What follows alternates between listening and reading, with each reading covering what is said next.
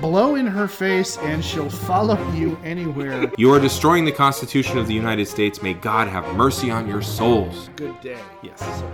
Sir, I say. Good day. We could be saved if we just elected the right white man to power. That's creepy, but that's in a different category of creepy. Zit-zoo, zit-zoo, zit-zoo. Gary Gygax. Of course he introduced zoning laws. Okay. You know what? Don't. Yeah. The less I have to do with that game, the better. Here's my favorite part of the defense. Claudius was probably fucking his sister. Jughead, not Jarhead. I have nothing against Marines. I want to make Okay. that very clear. I'd be really interested to find out what fucking truth that woman was trying to get at. And like with most episodes, I can bring it back to wrestling. Oh. Right, well, he's got other people who work for him who also do things, and they can transmutate human size into smaller worlds, after all. Fuck you. I still don't give a shit about getting fake property in a fantasy game.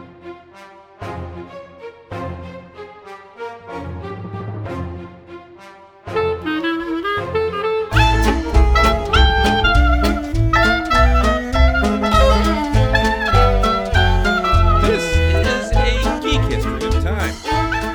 Where we connect nerdery to the real world. My name is Ed Blaylock. I'm a world history and remedial reading teacher here in Northern California, and the father of a 2-year-old boy who has now officially entered the obsessed with dinosaurs phase. So he knows Tyrannosaurus, he knows Stegosaurus, he can almost say Triceratops. Nice. And he just discovered, and through him, I just discovered the anime series Dinosaur King, which is like Pokemon with dinosaurs. Okay.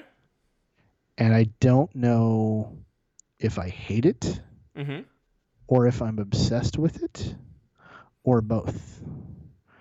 Because it's not like, I mean, I'm not ever going to be able to watch an anime series without getting all pointy-headed and nerdy and like metacritical about it ever again. Like doing this podcast has ruined me for being able to do that. Just now I'm just looking at it going, oh, I see that trope, and that's I've seen that before in And there is so much in that series to unpack from so many different places within the genre that it's just like, wow. And while I'm busy staring at it because that my son is just, dinosaurs like fighting, and it's amazing. And so my wife is staring at both of us like, you're both idiots. Why? What? He's 2. He has an excuse. Right. What is What's yours? yours? Like, oh my God. How did I get stuck with this much testosterone in my house? So that's what my life looks like right now. How about you? Well, I'm Damien Harmony. I'm a Latin teacher up here in Northern California at a distance. I am the father of an 8-year-old and a 10-year-old. 10-year-old has started telling jokes. 8-year-old has been telling jokes for a while. We have moved past the dinosaur phase. So it's genetic condition is what you're saying. I think it's more nurture than nature. Okay. Yeah. So they've got me as their exemplar. So yeah. He has been choosing mid-trilogy movies to watch for Star Wars lately, which has been really kind of interesting. I don't quite know why, but he's been enjoying that. Okay, stop. When you say mid-trilogy, sure, like Empire and the second movie, the prequels, or like, what do you mean by mid? Yeah, no, that's exactly right. So like, we did Empire. Actually, he did have us watch Sith, Revenge of the Sith, but then he had us watch Empire, and then he also had us watch The Force Awakens. No, the second one, the Last Jedi. Yeah. He had us watch that. It's just kind of interesting to see where he goes with it. But he also, in so doing, he has really started to notice, like when Chewbacca is picking up C-3PO's body parts, he noticed IG-88 just sitting there by the incinerator and stuff like that. So he's really picking up on those details. Yeah. It's kind of neat. Oh yeah. So that's pretty cool. Yeah, and she has been just feverishly creating worlds. Like I'm looking at a stack of papers that I'm going to tell her you need to organize these when she comes home tomorrow. So it's been fun. It's been a lot of fun. All right. Yeah. Very cool. So very cool. You also, just for kicks, I will report this to you because this will disappoint you. We watched the first episode of Thundercats, which is on Hulu. Okay. And both of my kids asked me, they're like, "Do you like this very much?" And I was like, "No, kind of don't. What do you guys think?" And they're like, "No, it's a little slow." And basically we all came to the same conclusion. It's slow and plodding and it's best left unwatched. Again, I think that you will not think that it aged well. Here's the deal. Yeah. I know for a fact. I'm gonna think if I go back and watch it, and now that you've said this, it's schmuck bait, and I'm gonna have to go back and watch it. I know it will not have aged well. I know just from my memory that it was all immensely formulaic. Yes. But here's the thing. I don't know if I'm going to care. Okay. And the reason is because I am a sucker. I am an absolute sucker for the atmosphere. Okay. That's involved. Okay. In that anything. How to put it? It's like this could be our world many thousands of years in the future. This could be some mythical world of ours many thousands of years in the past. Any kind of setting that starts from that premise is automatically going to get an awful lot of leeway from me. Gotcha. Fair enough. And so like. And I blame Tolkien because it's all Middle Earth all over again. Okay. Yeah. What I was going to say is we saw that and we're disappointed. What I recommend for you, though, given that your child is 2.5? Yes. All right. There's a cartoon called Dino Saucers. Okay. Dinosaurs in space. Oh shit. Yes. Okay. So. that might be trouble. You are welcome. Okay. Yeah. I don't know if I said thank you. Yeah. I'm gonna. You know what? I'm gonna email you a link right now on the YouTube. So you can probably find it. Yep. Yeah. You are quite welcome. So while I'm queuing that up for you, what are you gonna talk to us about today? Bastard. Well, we're gonna continue talking about Batman. Ooh. We're gonna keep talking about Batman. So my thesis was Bruce Wayne is what liberal comic book writers in 1939 wished billionaires were. Yes. And Batman in 1939 is kind of what I wish more billionaires were, frankly. Yeah. Jeff Bezos has all that fucking money. He could be Batman. What's he doing with it? Like, come on. Like, really? So, all right. And I just got your message here. So I'm going to ignore that though, because I have a convenient excuse not to look at it. Oh God, please. And, so where we left off was, kind of talking about the roots of the character, talking about who were his bad guys, who what was the milieu he was operating in. And so here's the thing. The reason is in Marvel. Nice. You're Nice. thinking of Clayface. Ever-loving thing. Yep. Yeah. Not yet. I'm not thinking of Clayface. It doesn't show up for a year or two yet. God, what gets me is that all those villains are so fucking old. Like they were right in the beginning. Like a lot of them lasted. You don't know. You're right. I don't. So here's the thing. Not Ben Grimm, but the object of my statement. Why is Batman a millionaire? Inherited narratively. Money. Well, okay, but narratively, why does he have to be a billionaire? I think it gets you to the Doc Savage competency thing. If he doesn't have access to tons and tons of funds, then you have to explain in a different way how he got to be the way he was. Very good. Yes. And he's a gadget hero. Need money to keep up, and you need so through comic book hand wavium. Well, he's a billionaire.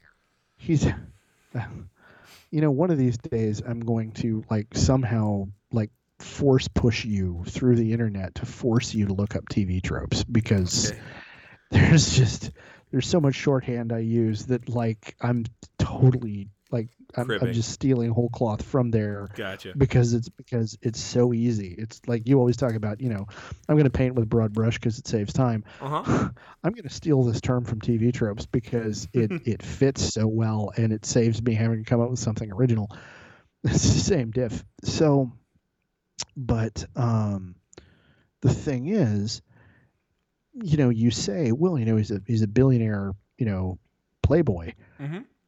Automatically that means, well, he has all the money. Right.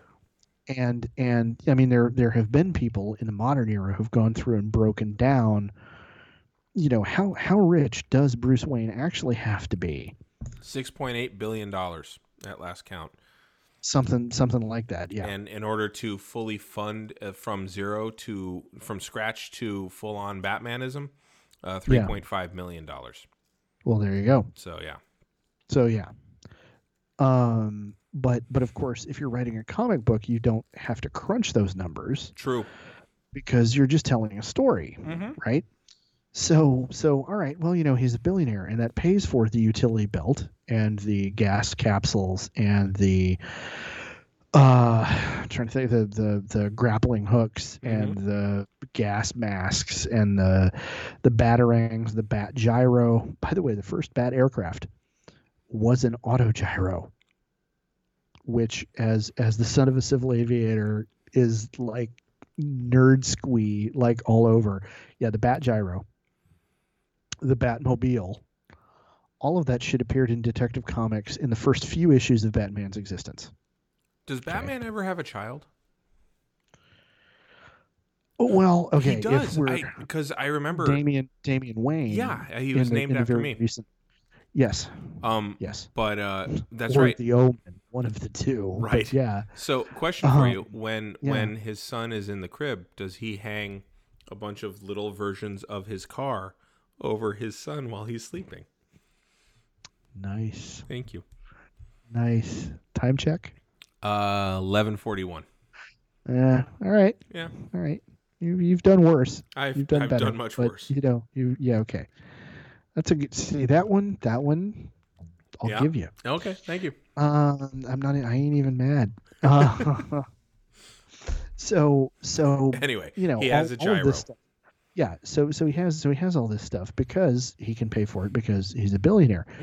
In high school, a buddy of mine with ambitions to be a genre writer actually tried to think about, okay, no, seriously, if a working class dude wanted to try to be a vigilante,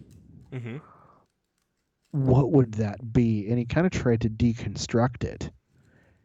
And he got a couple of chapters into what he was writing, and he was like, I can't keep it going anymore because it just gets too depressing. Well, that's kind of what Peter Parker was. Yeah, well, yeah. And he can't. Luckily, he can still fall back on Aunt May. Well, one, he can fall back on Aunt May, and remember that Spidey has the fallback of he does in fact actually have there are some superhuman abilities. Good point. In his wheelhouse, he can climb up. He can climb stuff. He can do, about the only pieces of tech he relies on canonically are his web shooters. And the thing is that gets hand waved because he's a high school science genius. Yeah, he has a chemistry set at home. Yeah. And he makes something. What exotic shit does he have in that chemistry set? And he's able to do synthetic spider silk. He's not only a genius. Yeah, with the tensile strength that it can actually hold Ben Grimm's arms to his sides and then dissolves into nothingness after an hour. Yeah. Like, wow. That's like, something. Holy shit. Here's the deal. This is come on. The one time you could have and you don't say, here's the thing. Good point. Yeah. Good point. All right. Done. So anyway. But like, that's a great example of, so, okay, seriously, if you have developed that, why are you spending your time chasing muggers? Because we are talking about Peter Parker, who does in fact chase muggers. That's part of his raison d'etre. Why are you chasing muggers when you could be making billions of dollars in material science and then using that money to fund whatever the fuck you want to? Right. Yeah. Like, wait. Let's look at how, because people talk about, okay, if Batman has enough money to be Batman, why doesn't he, improve the schools in Gotham? Right. Set up a jobs program. Which, depending on which writer is doing it, he often also does. Okay. To be fair. Okay. A lot of that depends on the writer. Sure. Frank Miller makes him a lot more of a dick than some other writers have, because it's Frank Miller, right? Who, I'm just gonna say it, Frank Miller, who is a dick. And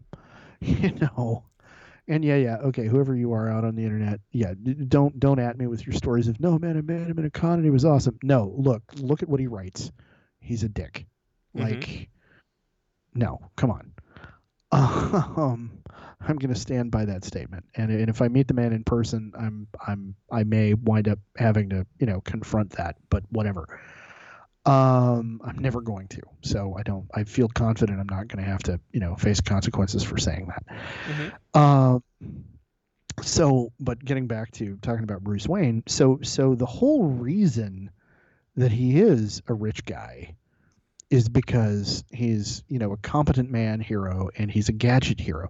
And in order to do that without being a super being, you have to have money. That's true. At the beginning of his mythos, his fortune really is his superpower, because it's the root of his ability to do all of the other stuff that he does.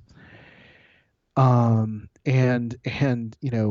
it's one thing to say, okay, well, it'll cost you $3.2 million to go from zero to, the Batmobile and all the widgets. But then, if you own a really, really amazingly high performance mil-spec vehicle, you don't just own that thing. You have to maintain that thing. Right. And that thing is not operating to make you money. No, it's operating at a loss. It is a net loss. Everything Batman does is a net loss. So the and again, this kind of goes back to my thesis from last time. The overtones that we get nowadays of, well, he's this privileged rich guy who goes out and beats up on poor people and the mentally ill. Originally, the reason he was a millionaire was so he could be a crime fighter. Okay. If you get what I'm saying. It was a narrative means to an end. Yeah. And he, the dual identity bit was part of the character, and was, well, he plays the upper class twit during the day to throw people off of his trail, the same way that Clark Kent is a nebbish, so people don't suspect that he's Superman. It's the same kind of thing. And then I really want to spend some time talking about the villains that he goes up against. Okay. In the first year and a half, 2 years of his existence. So, and this is also going to lead to kind of another segue. So you remember, hopefully from last episode, Bob Kane came up with this idea. I'm going to do a bat guy, right? And he's going to have these wings. Right. And this is kind of what I got, and I don't have a lot else. And he invited Bill Finger over, and he said, okay, take a look at this. Tell me what you think. And Bill Finger basically made him into what we know as Batman. Right. Well, then, Bill Finger is responsible for creating Bruce Wayne's tragic backstory. Mm-hmm. That whole plot was Bill Finger's idea. And in the second Batman story, the second villain that Batman goes up against is a jewel thief, the leader of a gang of jewel thieves named Frenchie Blake. Okay. Who, and I'm going to push back against what you were saying yesterday a little bit, not entirely, because you do have a point, but there's a little bit of pushback here. Frenchie Blake is a very, very, very waspy-looking dude. Sure. Upper class looking jewel thief type, who is the second villain that Batman defeats. All right. Now the first super villain that Batman goes up against is Dr. Death in Detective Comics number 29. Okay, so not the professional wrestler from Texas, Steve Williams. No. Technically No. from Oklahoma, but so not that guy. No. Okay. It doesn't surprise me at all that there's a guy in wrestling with that moniker. But yeah. He got that nickname when he was in football, though, not when he was a wrestler. Like, it carried over. How the fuck do you get the name Dr. Death playing football? You smash the shit out of anybody because you're a defensive lineman. Okay. Oh, yeah. He fucked people up. Or maybe he was an offensive lineman. Either way, he fucked people up. Period lineman. Yeah. Okay. All right. So, yeah, but that was Dr. Death, Steve Williams. Producer George grew up rather enjoying that guy as a wrestler. So, okay. Yeah. All right. So he fights Batman. Yeah. So this guy, Dr. Death, is a mad scientist. Mm-hmm. He is the first, super villain archetype bad guy that Batman goes up against. And he develops a toxin from plant pollen that he somehow uses to try to extort rich citizens of Gotham. He actually winds up killing one of them, only to find out that by overhearing the dead man's widow, he finds out that the guy had lost his fortune in the Depression. So worth noting as part of the backstory of the creation of this whole mythos. And so Dr. Death appears to die in issue 29. Mm-hmm. He and his South Asian Indian henchmen both appear to die when the warehouse he's using as his lair catches on fire. But he winds up showing back up in issue 30. Mm-hmm. Kept wanting to say episode 30. He shows up in issue 30, very heavily disfigured and really looking super villainous. Looks kind of like Red Skull, only burned. Okay. And so that's kind of the first time that we see the super villain kind of archetype. But it's interesting to note that he's a super villain, but he's still doing pretty kind of mundane crook kind of stuff. At the end of the day, it's an extortion racket that Batman winds up beating. Okay. Over the course of the story. In 30, he winds up being thoroughly defeated and is dead and remarkably stays dead. Mm-hmm. The Mad Monk shows up in issue 31. He's Batman's first supernatural villain. He's a vampire. Oh. And he actually tries to kidnap and turn Bruce Wayne's fiance. So Bruce Wayne's already engaged. Yeah. Okay. And that character disappears somewhere over the course of canon. Mm-hmm. But it's interesting to note that because at this point in the storyline, Batman is not enough of an obsessive, brooding, negative Nancy that he doesn't have a fiance. He has a relationship. He is, he is attached enough to this woman that he winds up going to Hungary to rescue her from the clutches of the Mad Monk. And so there's this, you know, legitimate kind of, you know, Bruce Wayne has a love life kind of story, which you hear about that now and you're like, wait, and it's not Catwoman? Like, that's not some other, you know, it's not somebody who's wildly troubled like he is. Yeah, it's not somebody desperately damaged, sadomaso, schizo in a rubber suit like him, you know. Okay, and now I have to segue.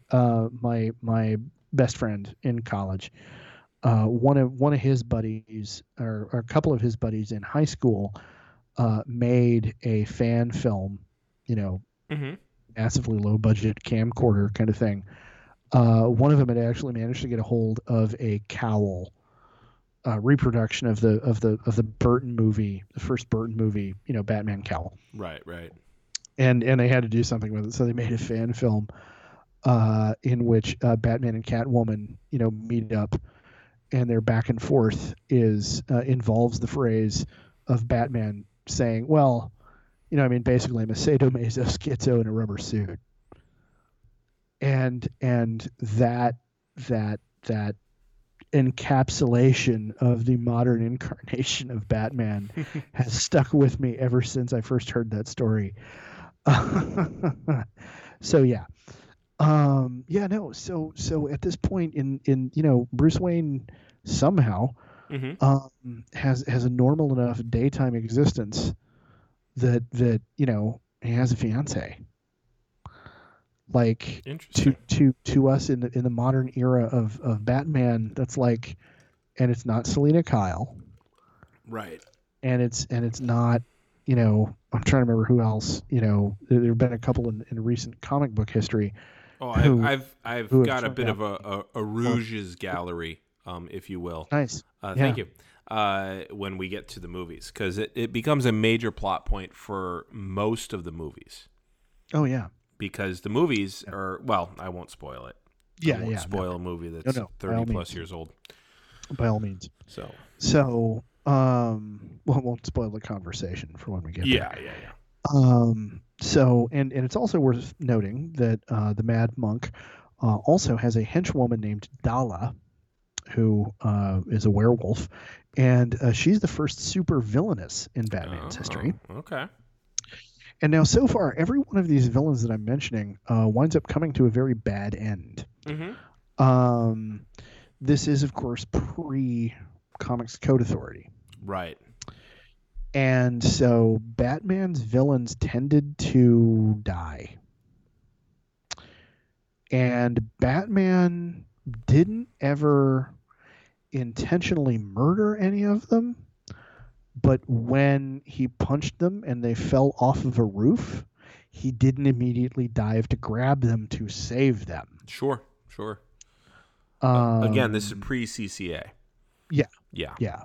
And so throughout the 40s, what I find interesting about kind of the overarching tone of all of this is that throughout the 40s, Batman comics were consistently noir. They were, you know, 4-color comics, but they were dark 4-color comics. Well, keep in mind they came from Detective Comics, correct? Yeah. The hard-boiled detective, the film noir detective, there's some bleeding over that happens with that. And so I think that we're seeing elements of that. Oh, we totally are. Yeah. I think that's, yeah. It's not so much a matter, my emphasis on this isn't so much a matter of my own surprise as it is, I think it's really important to note, because again, in our modern era of Batman, every incarnation of Batman that we have seen, certainly in our lives, you and me, has been some kind of response to Adam West. Yes, and I think we've talked about this. I will be speaking to that when I get to the movies. Yes, absolutely. And the Comics Code Authority, as we talked about way back in season 1, wound up having a profound effect on the character of, particularly of Batman. Mm-hmm. Superman was always a Boy Scout. Superman was always the better angels of our nature. Superman was always the Apollonian sunlight figure. Yes. Batman was a vengeful agent of harsh justice and punishment. And in the modern era of Batman, he has come back around to that with a vengeance. Yes. From being, the campy, 60s figure into what happened in the 70s, into the 80s, and etc. Right. And in the films. Well, the campy 60s figure, though, was a direct result of the CCA. Oh, yeah. They were all de-noirified. They were all defanged. Yes. Everybody had their claws pulled. Yeah.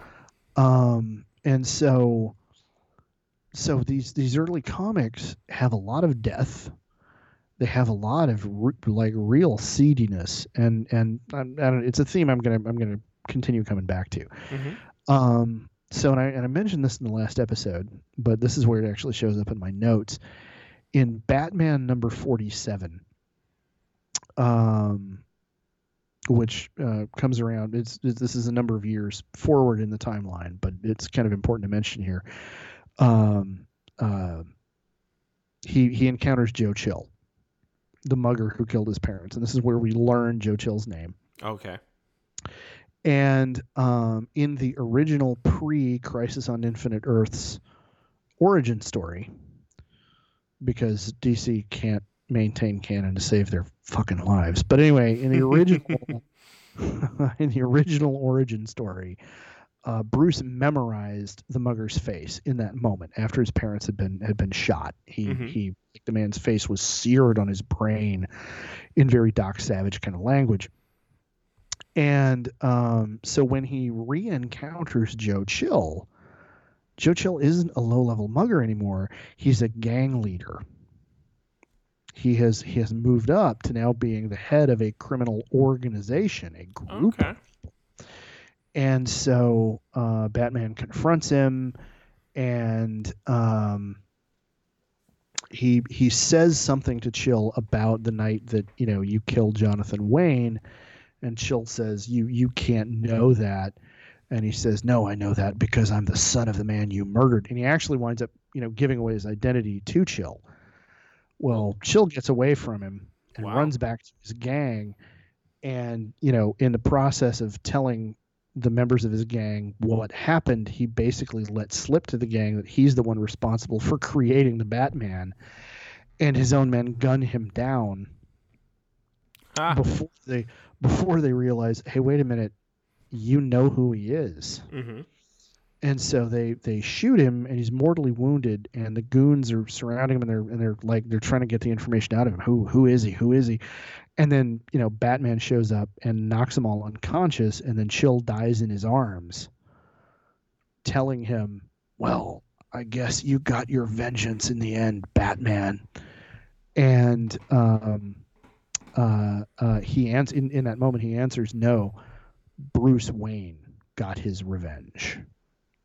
Okay. It is the closing coda for that little episode. So, again, vengeance. I am vengeance. I am the night is, the line from the cartoon series from the 1990s, which, long may its memory be blessed. Which actually is a line from the original script for the, I almost said Buster Keaton. Michael Keaton? Yeah, or Diane Keaton. Whatever. Diane Keaton. Alex P. Keaton. But anyway, it was originally... I'm just picturing Diane Keaton in the little vest, like from Woody Allen movie. Yeah. And the eccentric kind of haircut and the glasses. Yeah, anyway. Yeah. But that line was actually originally in the script. I am the Knight. It's like, what are you? And he's like, I am the Knight. But instead he said, I'm Batman. Batman. So kind of interesting that shows up in the yeah. So yeah. It's worth. Yeah, cross pollination is a remarkable thing. So and again, so we're and now this is we're jumping ahead here. This is 1948, and again, the people he's fighting aren't the mentally ill in this case, and they're not,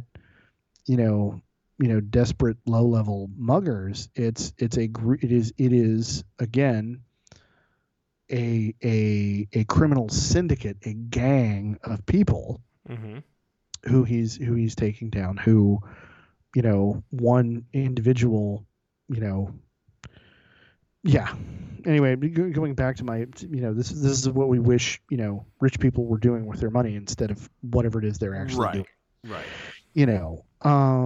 And so then now backtracking back to the earlier in his timeline. What rich people were doing with their money prior to Batman coming out were trying to do a coup d'etat on the American government. Oh, yeah, that's true. Only a few years earlier. 30 I want to say 34. Yeah, I think you're right. Because it was FDR's second year in. So, yeah, 34. Yeah. So, just a... Yes. Batman... Was it Smedley? I'm remembering it was Smedley Butler, right? Smedley Butler. Yeah. War is a racket. Yep. God, he's got such an interesting story. Like, that needs to be a biopic, because he spent so many years. He even said, "I spent 34 years being a warrior for colonialism." What a racket, basically. So. Oh yeah. But what do you call it? Yeah. So yes, we very much wish that rich people were doing something other than that with their money. Yeah. But that's what they were doing. Yeah. So Hugo Strange shows up in DC number 36. Okay. In February of 1940. This is another mad scientist. And so he shows up in 36, and then I don't remember if it was 37 or 38, but an episode or two, an issue or two later, after Batman takes him down and, hands him over to the authorities, he's the first Batman villain to escape from an asylum. All right. And now it's interesting to me that Hugo Strange is not, in his original appearance, he's not insane. He is megalomaniacal. He is a sociopath, but he's not criminally insane. And for whatever reason, the writers decided that when they needed him to escape from somewhere, it was, well, he's escaping from the city asylum. It wasn't named Arkham yet. Okay. Arkham was not part of the mythos yet in 40. But that's the first time we start seeing the idea that, these people are not right in the head showing up. Okay. So when he first appeared, though, he wasn't crazy. He was evil, Now in spring of 1940, Batman got his own title. Now he continued appearing in Detective Comics, but now he had his appearances in Detective Comics, and there was a Batman comic book. And in Batman #1. One of the stories in Batman #1 was the introduction of Catwoman. Okay. In 40. And she was introduced, presumably Bruce Wayne's earlier fiance has, somehow been shuffled off stage. And Selina Kyle, Catwoman, shows up. And Finger and Kane, basically both in interviews said that they introduced the character to introduce a romantic interest, to give the comic some sex appeal, and to attract female readers. The naivete of comic book writers never ceases to amaze me. It's true with movie producers too, just so as you know. We'll get to that. So when we get to talking about the TV series, I think, Batgirl is a meaningful example of, well, we want to add a female character to increase female, to get women interested. And okay, so because Batgirl is a heroine and she kicks ass and, you know, girl power. And okay, so I mean, I can understand why a girl would be interested in watching an episode that has Batgirl in it. Why a girl or a woman would be drawn to the comic because of Catwoman, who is admittedly not evil, but is still an antagonist, a villainous. Like, where do you get the idea that, you know, a Jean Harlow, lookalike villainous is going to increase female readership? Like, what's the, like, I freely admit that I am not any kind of expert on the female mind, but that doesn't seem to make sense to me. Sure. Yeah, I think that it's one of those. Batman is a male fantasy. Okay. And Catwoman is a female male fantasy. And so therefore, boys like Batman, girls will like Catwoman.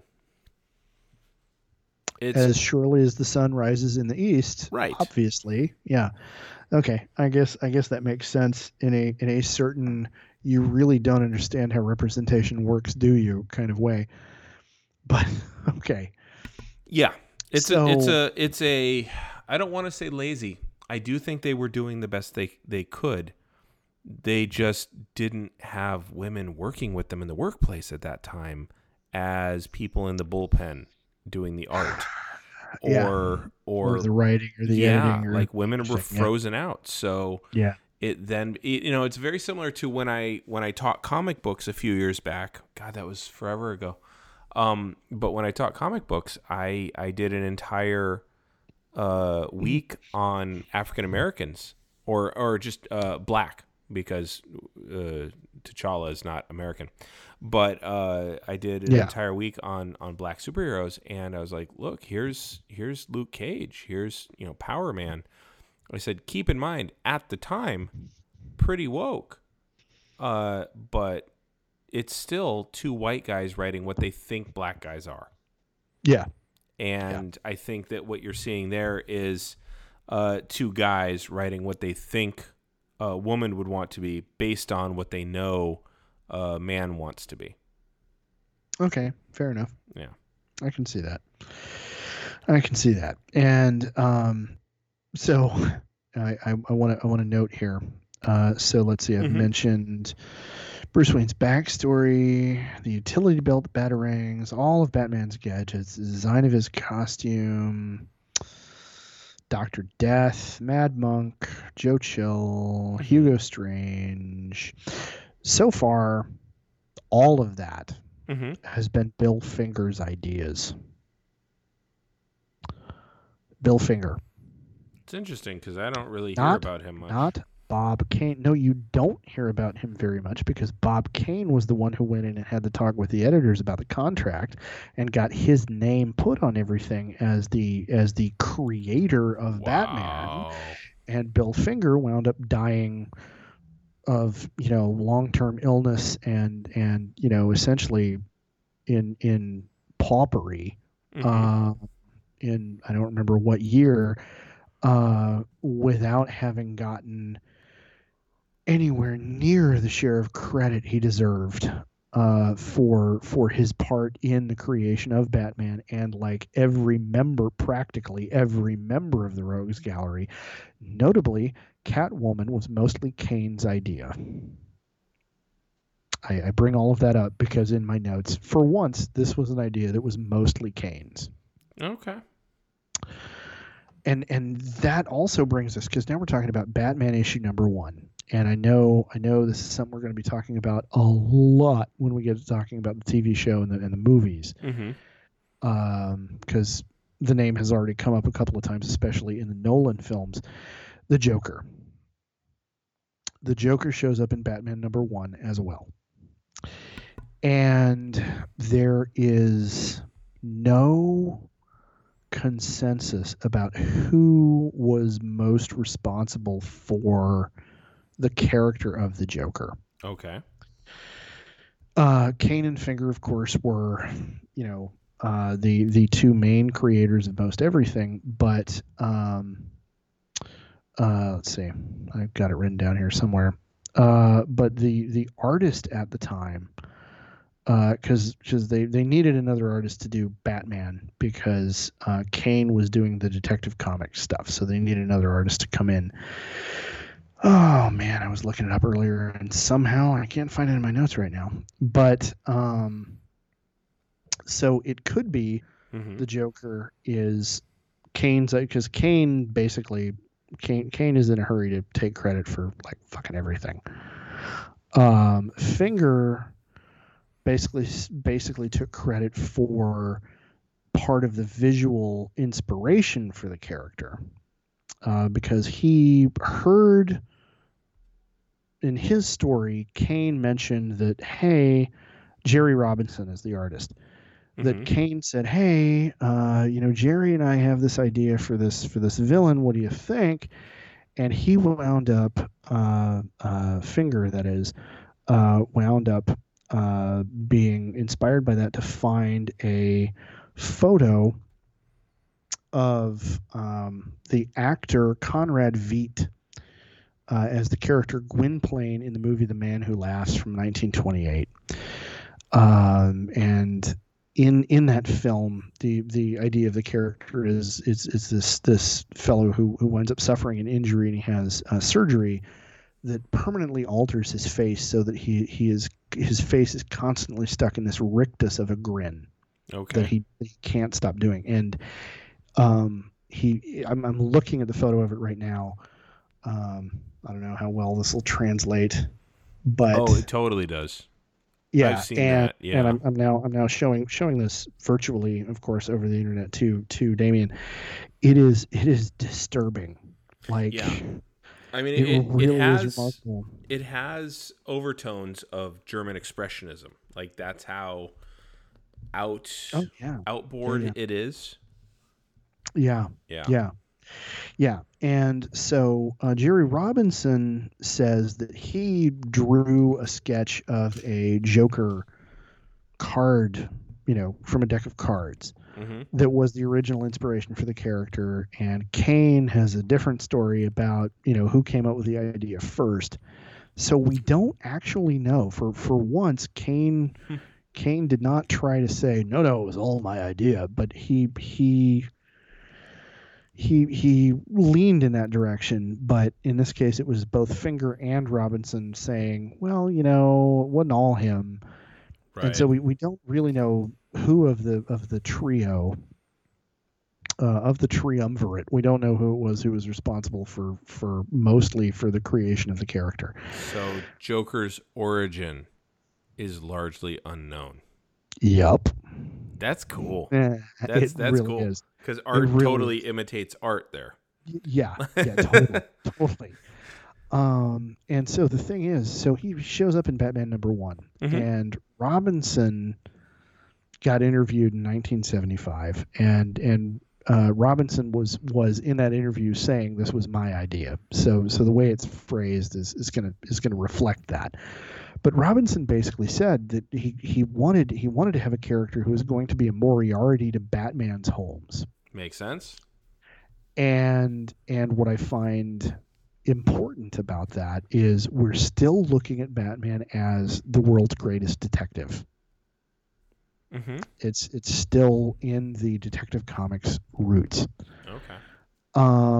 And so the Joker was intended to be smart, resourceful, and utterly and completely depraved and evil. Right. In his first appearances, he was, no kidding, a complete psychopath.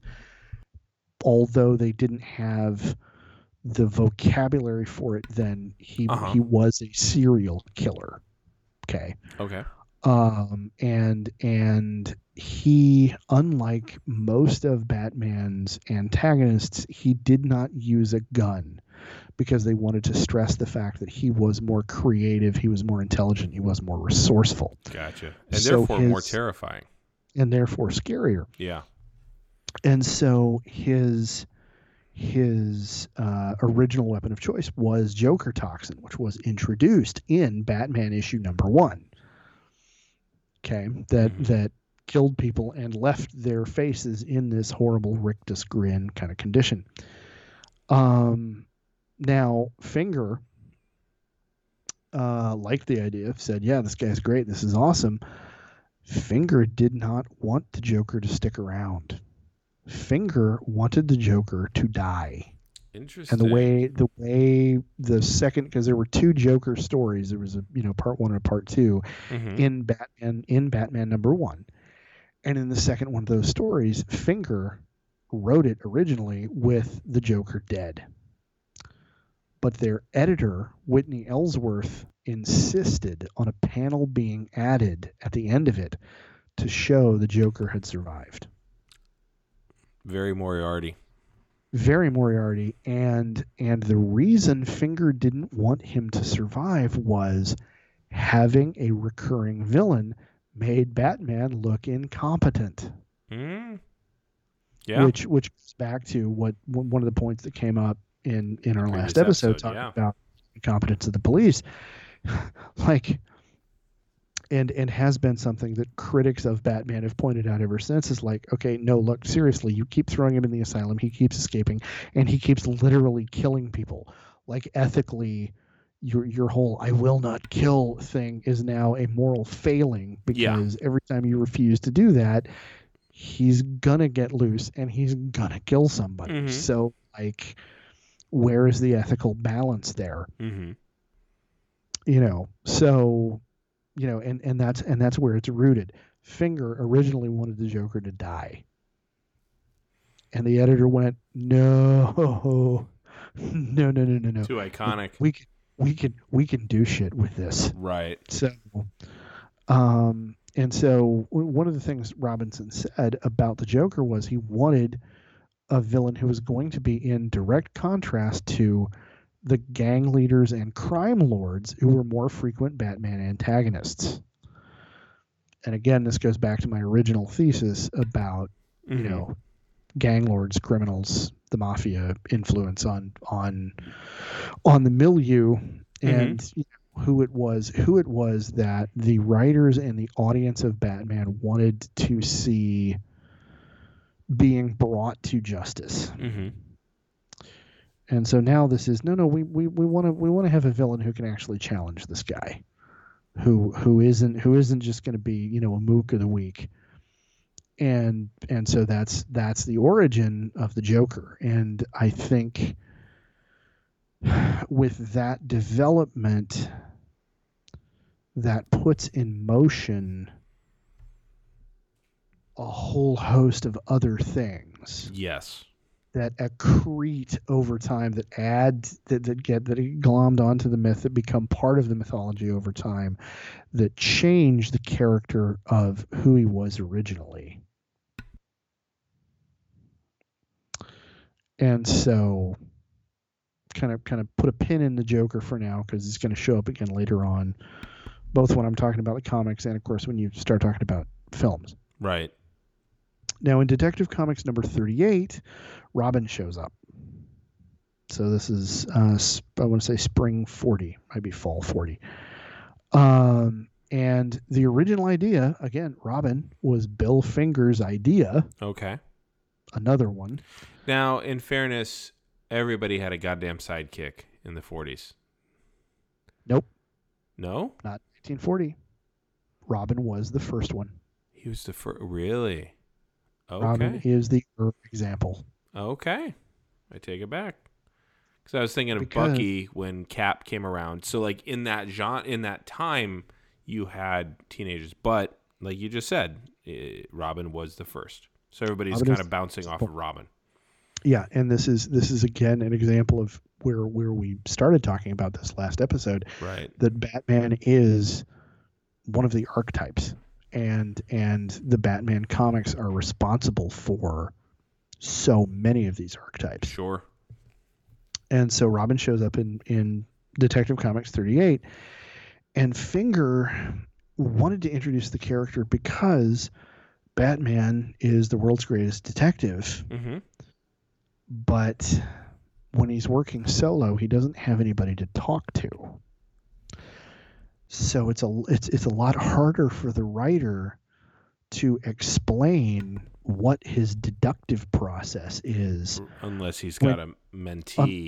Unless he's got a mentee or a Watson figure, a partner who he can be like, well, I figured it out because, obviously, the cane, he's carrying a cane, so obviously he's, wounded somehow. He's got this thing, and I've spotted that because his left shoe was more heavily worn than his right one. Right. And, I knew about the dog because the cane, shows wear here, and here, and here. And, da-da-da-da-da, the dirt on his, cuff of his jeans shows that he was, right. all of that stuff. All of those kind of Watsonian, or not Watsonian, those Holmesian kind of details, you need to have a foil to tell that stuff to. And so we have Robin. And Robin's origin, of course, is Dick Grayson of the Flying Graysons. And his origin involves mob boss Tony Zuko.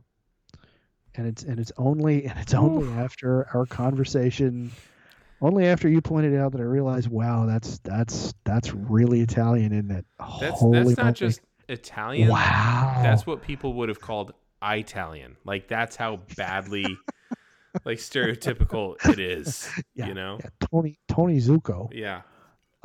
Like, he would have been in the shop helping Danny in Greece. Like, with that name. Yeah. And so originally he starts out just being Boss Zuko, but later on we find out his first name is Anthony, Tony. And Zuko kills Dick's family as part of an extortion plot against the Haley Circus.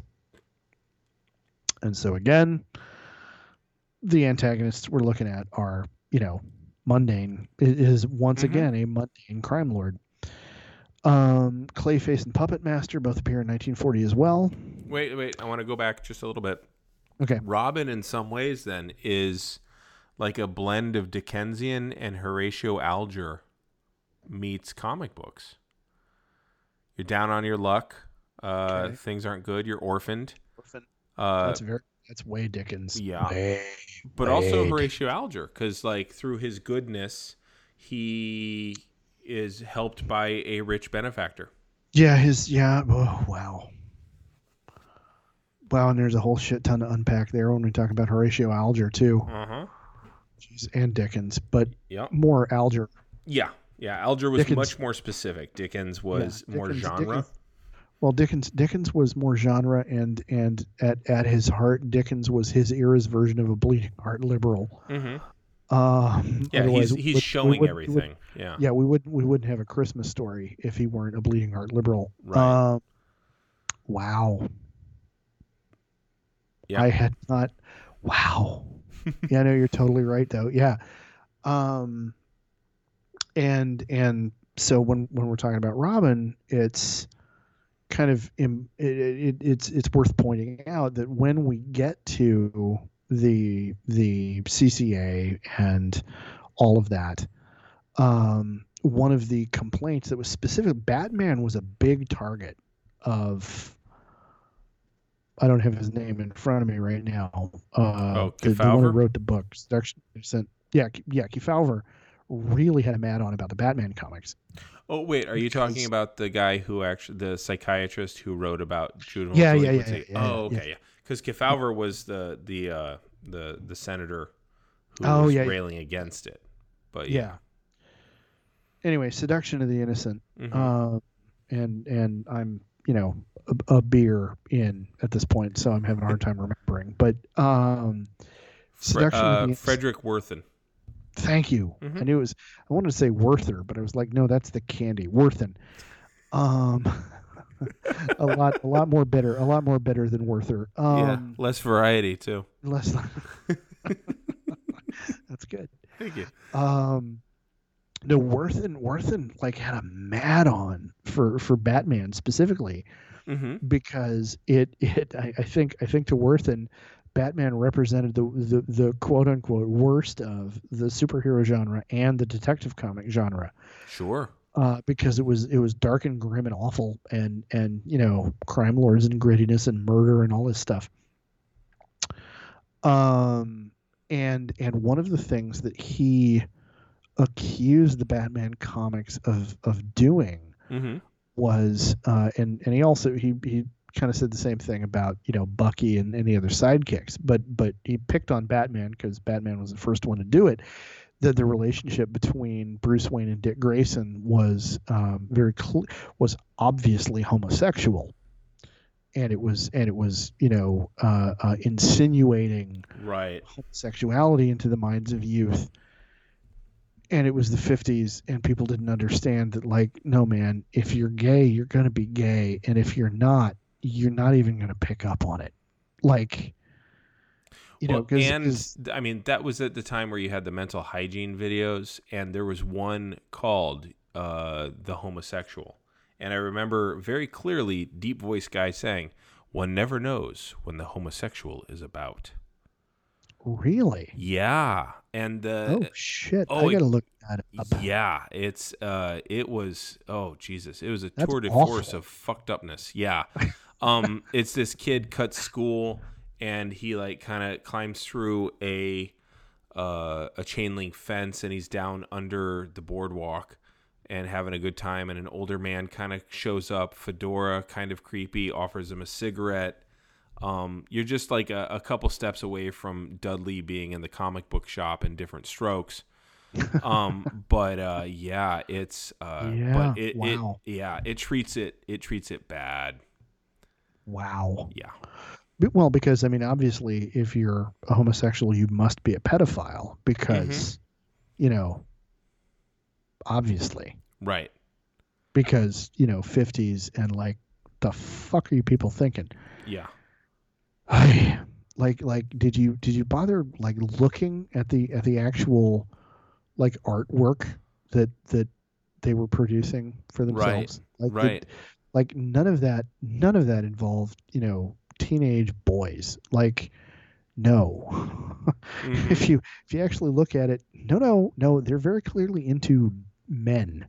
Yeah. Like they're adults with an adult with an adult sexuality. Like but anyway, yeah.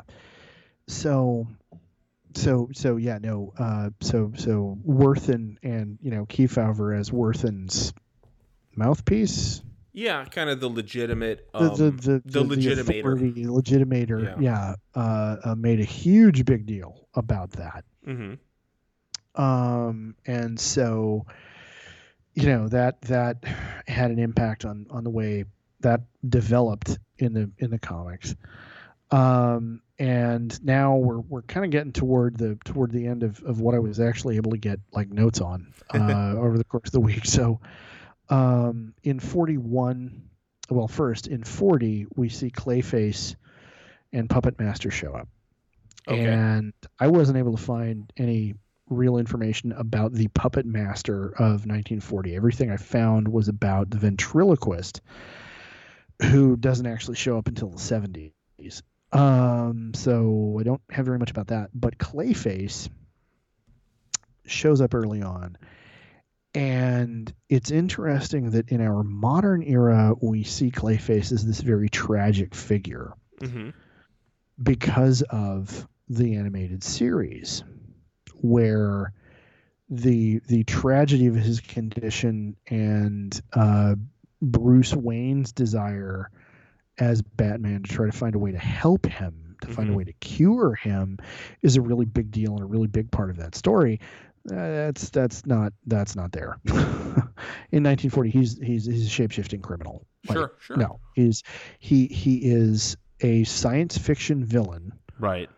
In the same vein as the evil scientists, that I've already mentioned. Hugo Strange and Dr. Death.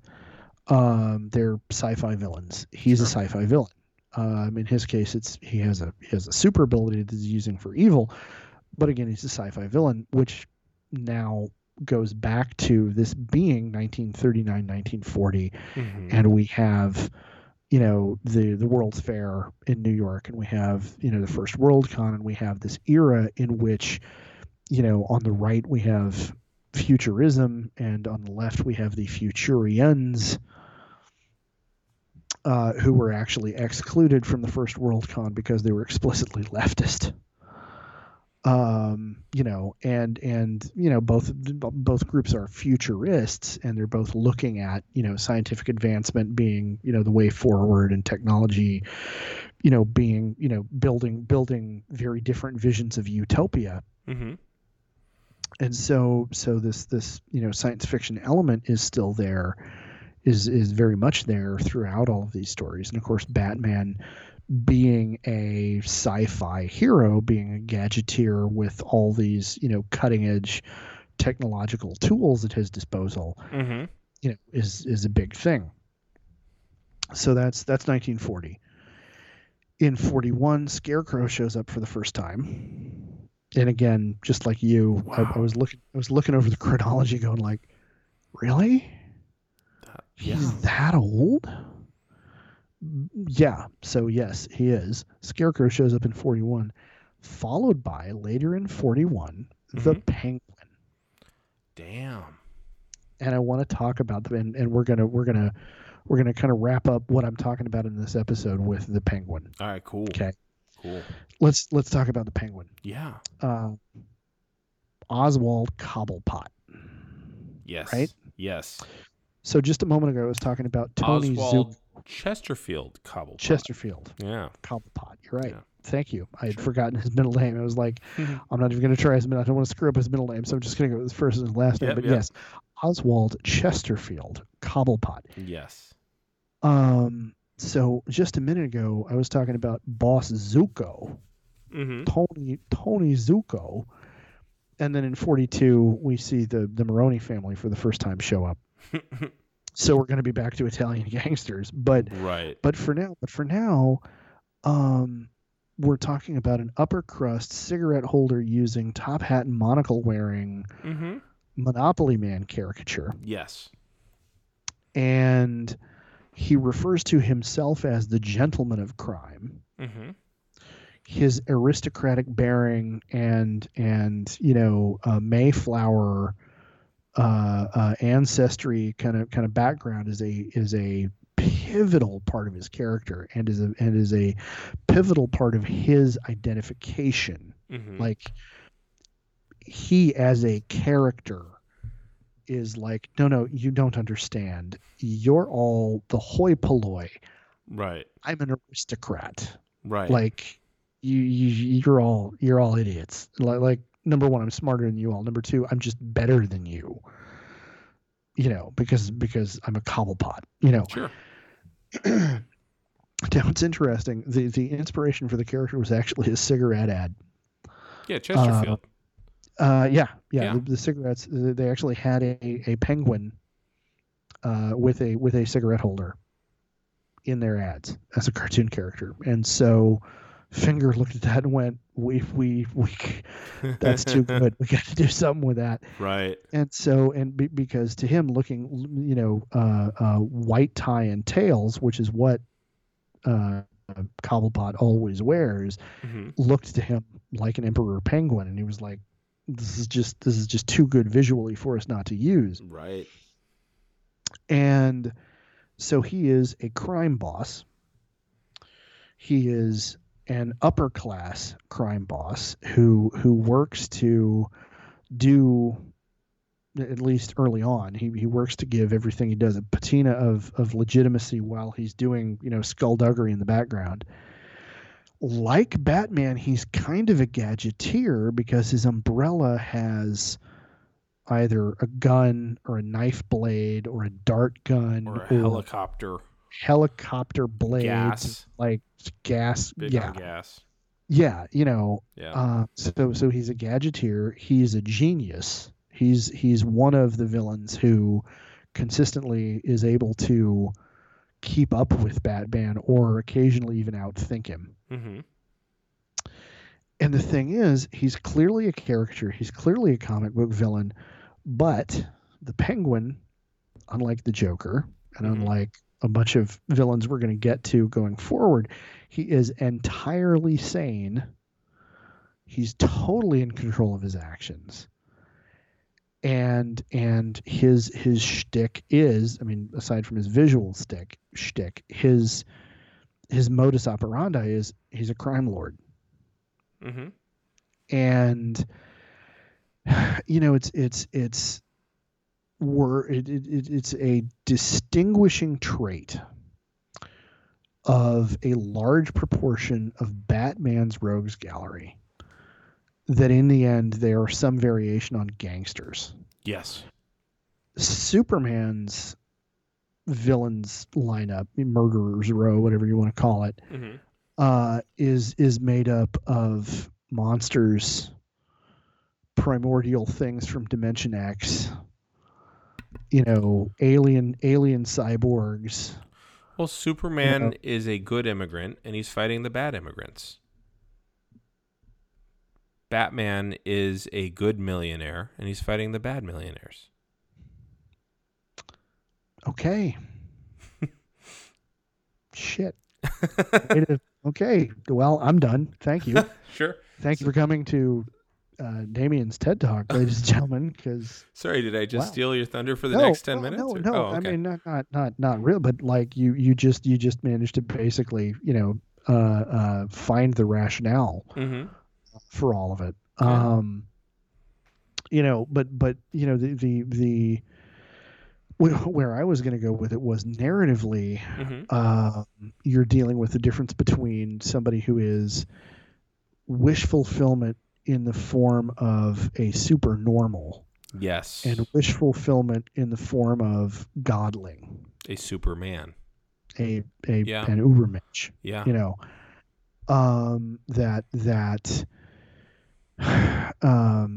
like Dionysian versus Persean almost. Kinda. Yeah, I like that. There is maybe something versus Jason. Like I'm trying to figure out what mortal he would. Odyssean. Herculean versus Odyssean. Yeah, there you go. Hercules is a demigod who can literally change the course of a river's flow through brute strength, which like violates multiple laws of physics and like flow dynamics. Yes. And Odysseus figures out, okay, no, seriously, we're going to trick him. Yep. Like, so here's what we're going to do. We're going to build a horse. Yeah. Right? Don't get me started. Don't fucking get me started on Odysseus. He was a one-trick pony. No pun intended, actually, there, but oh my God. But it's a good pun. It's a good pun. It is. So, yeah. Well, I mean, we're talking about Achaean bards. Like, how many tricks could they? That's a good point. That's a good point. He's a Protean. In many ways, Odysseus is the ultimate beginning of the Batman archetype. He is the competent man archetype. Back in an era when there were only so many things that you could be competent in. True. Very true. Yeah. So like, yeah, okay. The tricky is okay. We're gonna disguise ourselves as some kind of beast, and he's not gonna notice us because we're hidden. Right. Okay. Yeah, he's repeating the same trick, but like, Yeah. It's been a while. So yeah. I get it. Yeah. We as a species have developed multiple tricks. In the same way, what's Hercules got? He's got, he's kind of invulnerable and he's super strong. What's Batman got? Invulnerability, super strength, super speed, heat vision, cold breath, flight. Hercules can't do that. True. Well, Superman really couldn't at first either, but no, it was fair. True. But in the myths we don't see Hercules jumping over anything. So That's true. That's true. Hercules was a white man, he couldn't jump. So yeah, we typically see him yanking things or holding things up. Yeah. Or holding things down. Yeah. So and I could get into like Hema nerddom about wrestling as the primordial martial art with the Herculean myths, but that's for another time. Yeah. But okay, so back to Batman. He fights gangsters. Superman fights creatures. Yeah. Superman fights monsters in the sense of the Titans. Yeah. Whereas Batman fights monsters in the sense of human monsters. Mm-hmm. And the Joker, again, early on, is a really great example of that, because he truly is monstrous. Like, yeah, in the early comics, it's really hard it's not so hard for modern readers in the 2020s to understand it, because the Joker has gone back to his roots and then some. Mm-hmm. But, anybody reading the Batman comics in the, 50s to the 60s would have a hard time understanding how evil mm-hmm. the Joker was in the 40s. And so, in his at his roots, those are the forces that Batman arrays himself against. And, at this point in his development, the Penguin is in many ways kind of a very strong archetype for all of them, in that he is very clearly a 3-color comic book character. He is a caricature. He is funny looking. Mm-hmm. He has a gimmick. Mm-hmm. But again, at the end of the day, his super abilities are money, mm-hmm. just like Bruce Wayne, Yep. and whatever plan he's able to come up with. And it's Wayne's plan, and it's Batman's job to thwart that plan through better planning. Yeah. Yes. Yeah. So, I mean, at this point, that's kind of where I've gotten to. Yeah.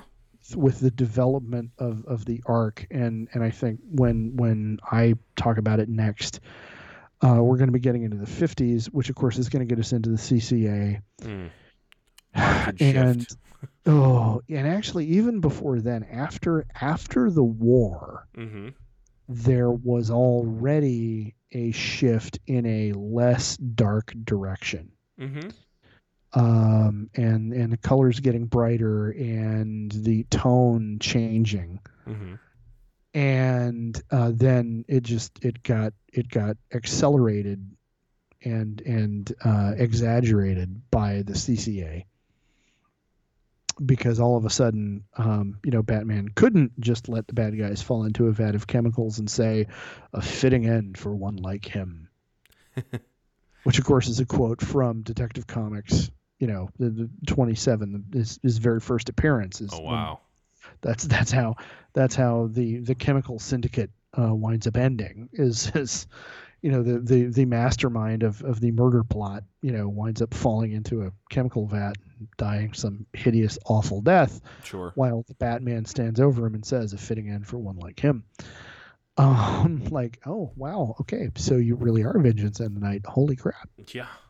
You're not kidding.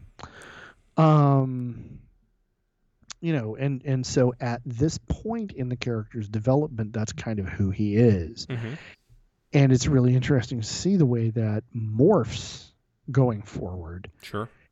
And first changes in one direction and then changes really hard back, and then gets kind of Flanderized back from there. Mm-hmm.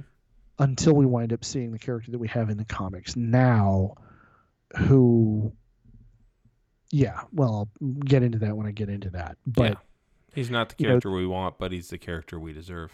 Well done. Thank you. Well done. You have been watching the Nolan films. So that's at this point, that's kind of what I've got. Mm-hmm. In a condition to be discussed with any detail. What do you think? What is your take here? Yeah, I think you're dead on with, he is what people wish millionaires would do with their money. He is the super normal. Mm-hmm. And I think there's a very important place for that in our lexicon of comic books and what have you. I think that what I said this time around is like, he is taking on his own people who are just the other side of the same coin for him, in the same way that Superman is taking on his own people who are the other side of the same coin for him. I think it's interesting because what we're looking at is the late 1940s. So you've got the Marshall Plan. You've got really high taxation. Pay your goddamn taxes and we all do better. And so he's kind of, with fisticuffs, doing that for people who'd rather get around the law. And Superman is very much beating up on the wrong kind of immigrants, which is also a concern and a fear in the 1950s. But sticking to Batman, I think that, it's Batman in the 1940s. There's some gritty shit because there was a gritty war, and then there's the post-war stuff where he's, bringing people to justice who are trying to get around their civic obligations on some level. So I think that's an interesting thing. So my prediction is in the 1950s, he gets legitimized in some way, shape, or form, works with Commissioner Gordon a shit ton more, and then he's taking on the supervillain of the week, and always getting his man, because it was all about, well, it was the CCA, so it was all about conformity, and it was all about that. It was about reinforcement of the legitimacy of authority. Yes. No subversive shit allowed. Right. Trying to think of just shit out of the Hays Code, basically, because it's the same thing. Most of it was sex based, but yeah, you have to have the good guy win at the end of the time. Yeah. And virtue is always triumphant. Yep. And you can't have the cops be crooked in any way, shape, or form. Yeah. And yeah. So Bodler would be proud. For those not in the know, boulderizing is to, change a story to make it somehow more moral, or, take immoral elements out of it. And most famously, Bodler was one of the people who insisted on changing the ending of King Lear for many decades because, he believed that the good daughter dying was not fitting. She needed to be properly rewarded, and so he created a happy ending for King Lear. Kind of takes the tragedy out of it, but okay.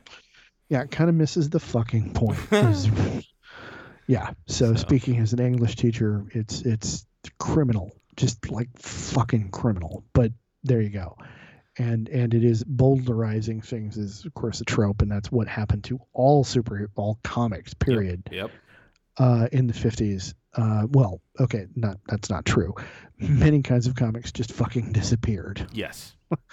The ones that stayed. Yeah. Superhero comics got Baudelarized really hard. Yeah. And Batman in particular. Mm-hmm. So, and next time we talk about this, the details of specifically what happened, we'll be able to get into. Good. Well, for right now, what you reading? Right now I'm reading a lot of student work. Ooh. Do not recommend. Do not one star. Do not recommend. And I'm only, the only reason I'm not saying 0 stars is because sometimes it gets so bad it's funny. Yeah, I don't have a book or anything right now to recommend. How about you? Yeah, I'm actually gonna stray a little bit. I recommend Kingdom Come, but not as a comic, as an audiobook. It's really neat as an audiobook. I listened to it on cassette tape 20 years ago. Okay, wait. Yeah. Wait. Yeah. Okay, so Kingdom Come is a graphic novel. Yes, it is. Series. Yes. How do you turn that into an audiobook? Really good voice work. A little bit of sound effects, but really good voice work. And it did a really good job. I don't know that I've actually ever read Kingdom Come, but I can tell you a lot of the details of it. Like in a similar fashion, like there's plenty of comics that I've read and I can tell you the same amount of detail having listened to Kingdom Come. But go listen to Kingdom Come. It's really cool. Okay. So yeah. All right. The recommendation I'm going to make right now is I'm actually going to recommend the Court of Owls storyline. from the more recent Batman comics. Because I think there are some elements in that series of stories that kind of bring Bruce Wayne and Batman kind of back to the roots of what you mentioned about, him being a millionaire who's fighting the bad millionaires. Mm-hmm. The Court of Owls storyline, I mean, it goes way over the top at the end, but there's some really good writing involved in it. Nice. Okay. I'd also, as a matter of fact, another time that it's Batman against a bad rich person. I'd also recommend looking into the origin of the character Hush. All right. Look that up, and that's definitely worth reading. Yeah. Okay. Because we see a little bit of Bruce Wayne's pre-trauma childhood. Gotcha. In that storyline, and it's pretty fascinating. Okay. Well, so if anybody wants to argue with you on social media, where should they go?